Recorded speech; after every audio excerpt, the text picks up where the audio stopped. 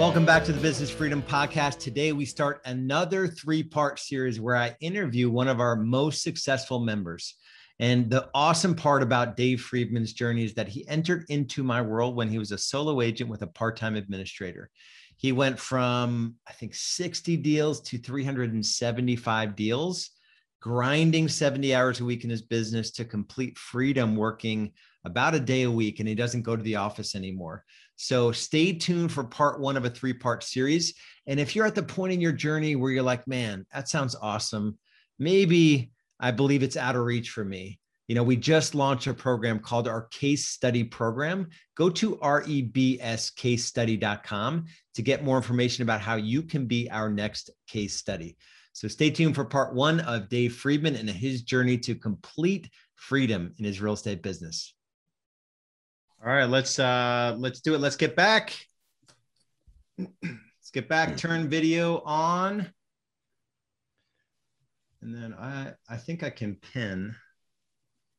Should I spotlight or pin Dave? You can pin him. Either is fine. And then I can pin myself. There we go. All right, we're good. All right, so let's get after it here. So some of you will know this guy, Dave Friedman. So we had the pleasure to work together, I think over 6 years, just at about 6 years. So I don't even know how we met. I don't even remember how we met, but I know I met Dave when he was just, I think in his like second full year of real estate. And he definitely knew he wanted to build a business. And really back in the early days of Real Estate B School, where it was, we were running and gunning, he was running and gunning, and just kind of put our stuff together. And I was able to consult into his business. And we're going to go through this conversation. You know, Dave has built, what'd you guys do in 2020, Dave? About 375 homes. So 375 homes. And how many weeks would you say you took off? Gosh, I would say probably 12 to 13. Yeah. So, you know, I think when I first met you, Dave, I think you were on like into your third year of not taking any vacations and just doing what the industry tells us to do, which is just grind and just put your head down, do the activities, you know, bang out the transactions, and so it goes. So we're going to unpack Dave's journey today, but in a very specific way. And I want you guys to be active in the chat as we're going through this. Ask questions that are relevant to where we are in the conversation. So that's my only ask as we go along here. Instead of leaving questions till the end, I want you guys to really understand the conversation that we're having. Many of you have moved past a stage, but you didn't do the thing that was required in the stage or two before to allow yourself the ability to ascend beyond the stage that you're at. So a lot of you are stuck in a stage. And when I say stage, the first session tomorrow, I'm going to go through the Real Estate Business Growth Navigator. There are 6 distinct stages that you'll go through as you go from solo agent, which is where the whole industry lives, into just full on business owner out of all the day to day with just a handful of people reporting to you or even less. And so Dave, let's start with real quick overview of like just getting into real estate. You know, you moved from a different market, and just give that quick story. Sure. Yeah. You know, I grew up in Michigan and went to college, and after college, I knew that I was going to get into real estate. So I ended up working for a national home builder and selling homes for them for about 6 to 7 years. In that, we went through the downturn in 2008. So I moved out of Michigan, where it was the economy and the housing market was just completely devastated. It was one of the worst hit markets in the country. So from there, I searched around and found Charleston, South Carolina, decided to move there, and loved the company and organization. So I transferred to Charleston.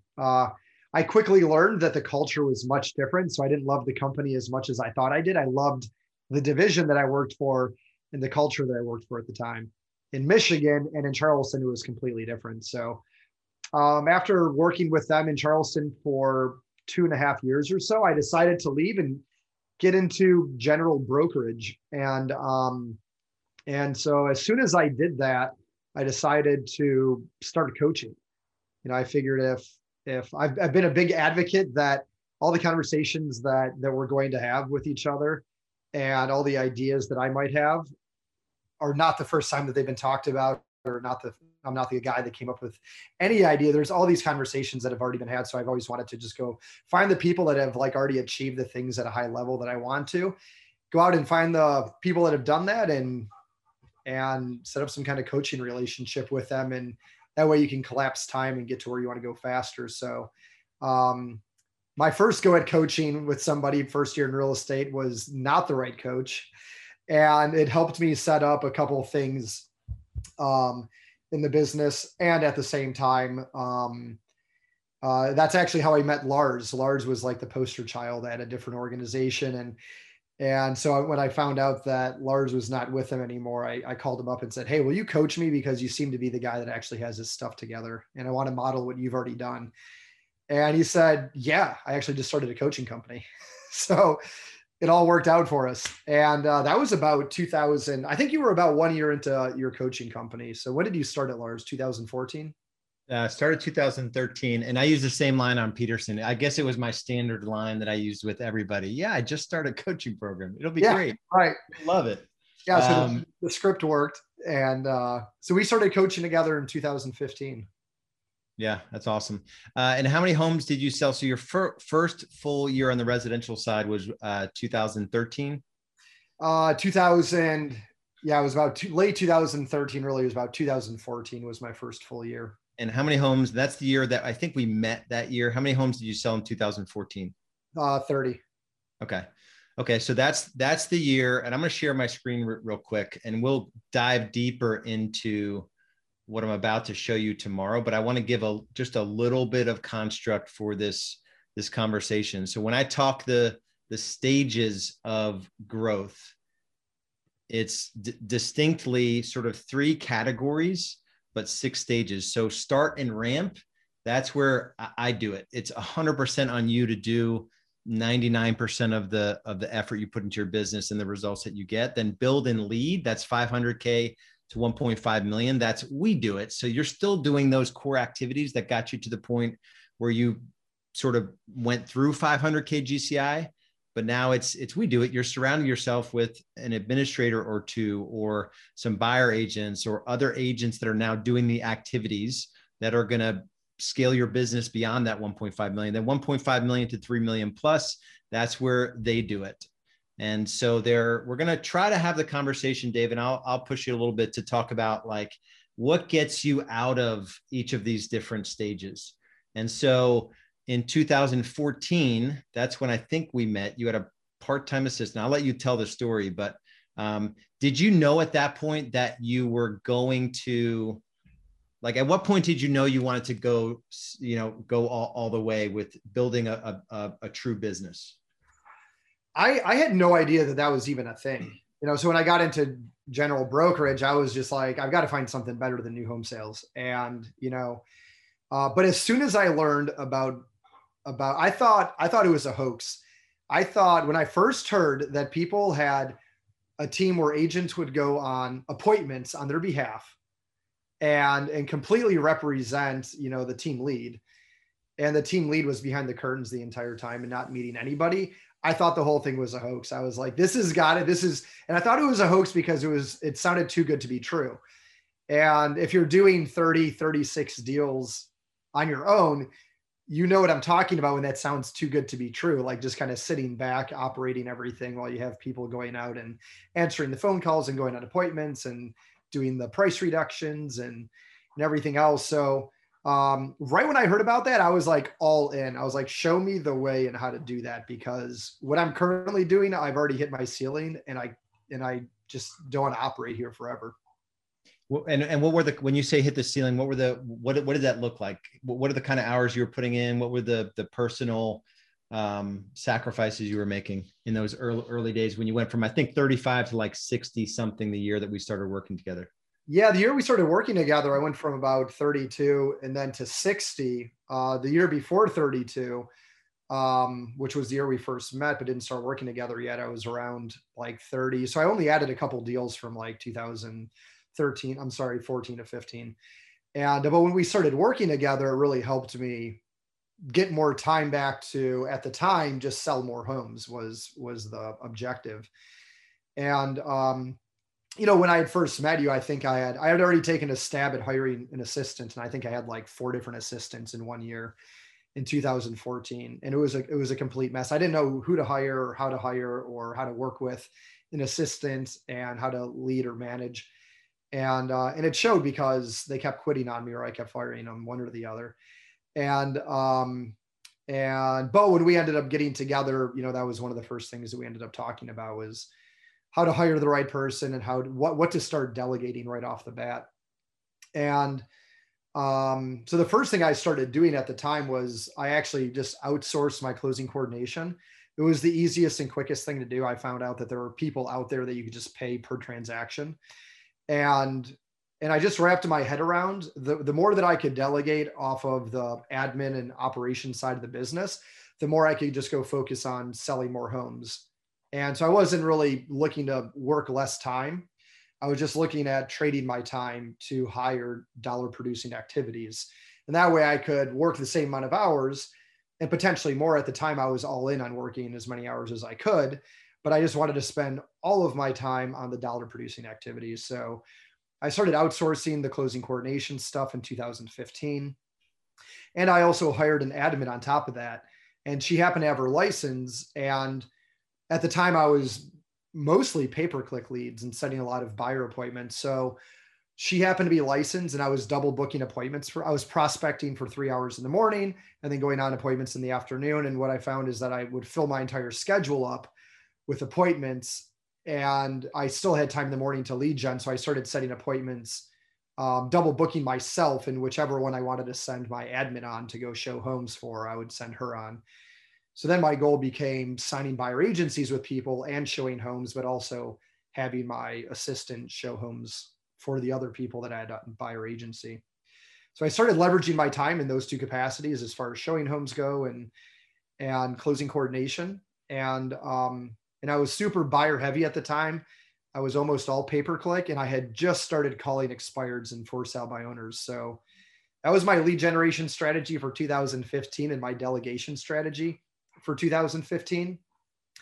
And so by focusing in on the leverage and adding more leads into 2016, I ended up selling about 60 homes.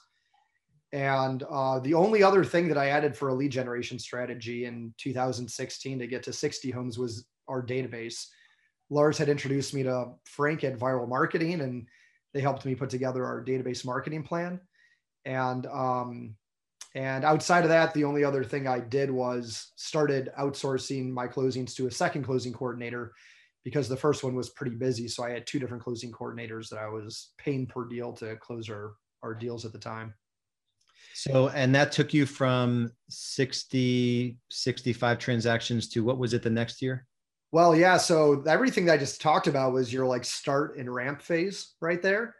And then beyond that, went to build and lead. So, after finishing the start and ramp phase into 2017, Actually, let me interrupt you, because I want to make sure everyone understands this point, because I think when people get to build, a lot of our members aren't moving past build. So as you were going from that 30 to 60 and setting appointments, focusing on the front stage of the business, marketing and sales, what was your mindset? And agents that do things traditionally, team leaders that maybe fail to scale. What do you think was different about your mindset during those early years that allowed you to push through? Because you didn't want to, like, your end game wasn't to be inside sales for your team, right? You were doing those things not because you loved them. It was a means to an end. But what was your mindset and how is your mindset different from other team leaders that are not scaling like you did? I really wanted to identify something I could do to generate business that I could teach other people to do. And I also wanted to be able to get leads without spending a lot of time on it. Because so in other words, I was trying to find a way to generate as many leads as I could possibly generate with spending zero time on it. So it was almost fully automated, which you can really automate pay-per-click, expired, and FSBO marketing and your database. It doesn't take very much time. And that way I could spend all of my time on actually converting that business. I just needed the leads in front of me so I could call and prospect and convert them into appointments and meet with them to convert them into closings. And so I was really disciplined at narrowing my focus on just a couple of things to do at a really, really high level, and delegate the rest to either other people or choose automated things, because I knew that I couldn't scale, go from 30 to 60 deals very easily. I wasn't confident I could go from 30 to 60 deals confidently by having coffee with a bunch of people, and that type of thing. And maybe that's something that if I focused really hard on, I could have done it. So I think I was just very dedicated to focusing on a couple things to go deeply on, so that way I could get the most out of it and learn how to do it at a high level. Awesome. All right. So let's talk about leaving the ramp stage. So when you were at 60 deals, your average commission check was probably not quite 10, probably 8 to 9 in those early years. Yeah, is that about right? That's about right. Yeah. So that took you to about 500K GCI. And at that point you had one administrator, full-time or part-time? Full-time. Okay. So full-time administrator, and then you still were outsourcing all of your closings on both sides, listings and buyers? Yep, that's right. Okay. All right. So let's talk about the couple years after that. So you're moving from, stage 2 to 3 and 4 to build and lead, sort of 500 to $1 million, $1 million to $1.5 million. What were the next few things that you worked on? Yeah. So I ended up hiring a buyer agent because I couldn't get past 60 on my own. So I hired a buyer agent. I think when I got to about, I think it was like on a rolling 12 months, maybe about 55 deals. And she really helped me with a lot of things. I mean, she helped me obviously take a lot of buyer business. I got my administrative assistant that was also a showing agent and just